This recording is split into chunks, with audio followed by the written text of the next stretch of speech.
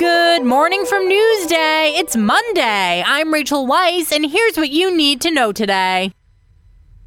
Experts say COVID-19 will be around for years to come, but they note as more people get vaccinated, it will likely become more like the flu. That means it could hospitalize and kill some of the most vulnerable, but not pose a major threat.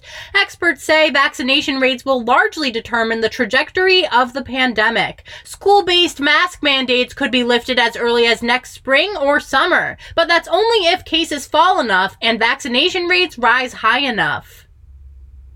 Supply chain woes are changing Long Island school cafeteria menus. Long Island school nutrition directors say price hikes, delivery delays, and shortages are to blame. It's impacting everything from breaded chicken and cookies to utensils and trays.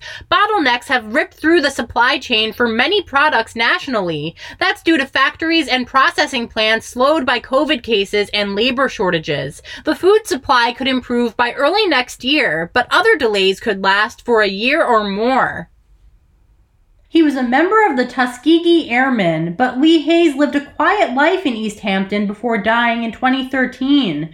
Yesterday, the Amagansett Youth Park was renamed the Lieutenant Lee A. Hayes Youth Park. Hayes served as a town Democratic committeeman and was a founding member of the Calvary Baptist Church in East Hampton. He also advocated to hire the first black poll watcher in town. The park was renamed on what would have been his 100th birthday.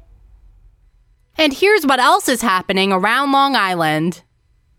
Here are some local haunted houses that offer fast passes or time ticketing to help you skip the crowds. Check out the Restless Soul Haunted House Complex in Huntington Station. There are indoor and outdoor attractions. Or you can choose your entry time at Gateway's Haunted Playhouse in Bellport.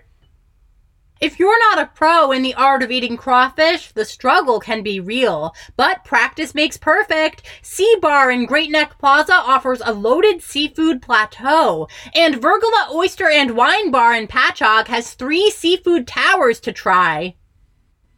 That's it for today. Check out these stories and more at Newsday.com. We'll see you Friday.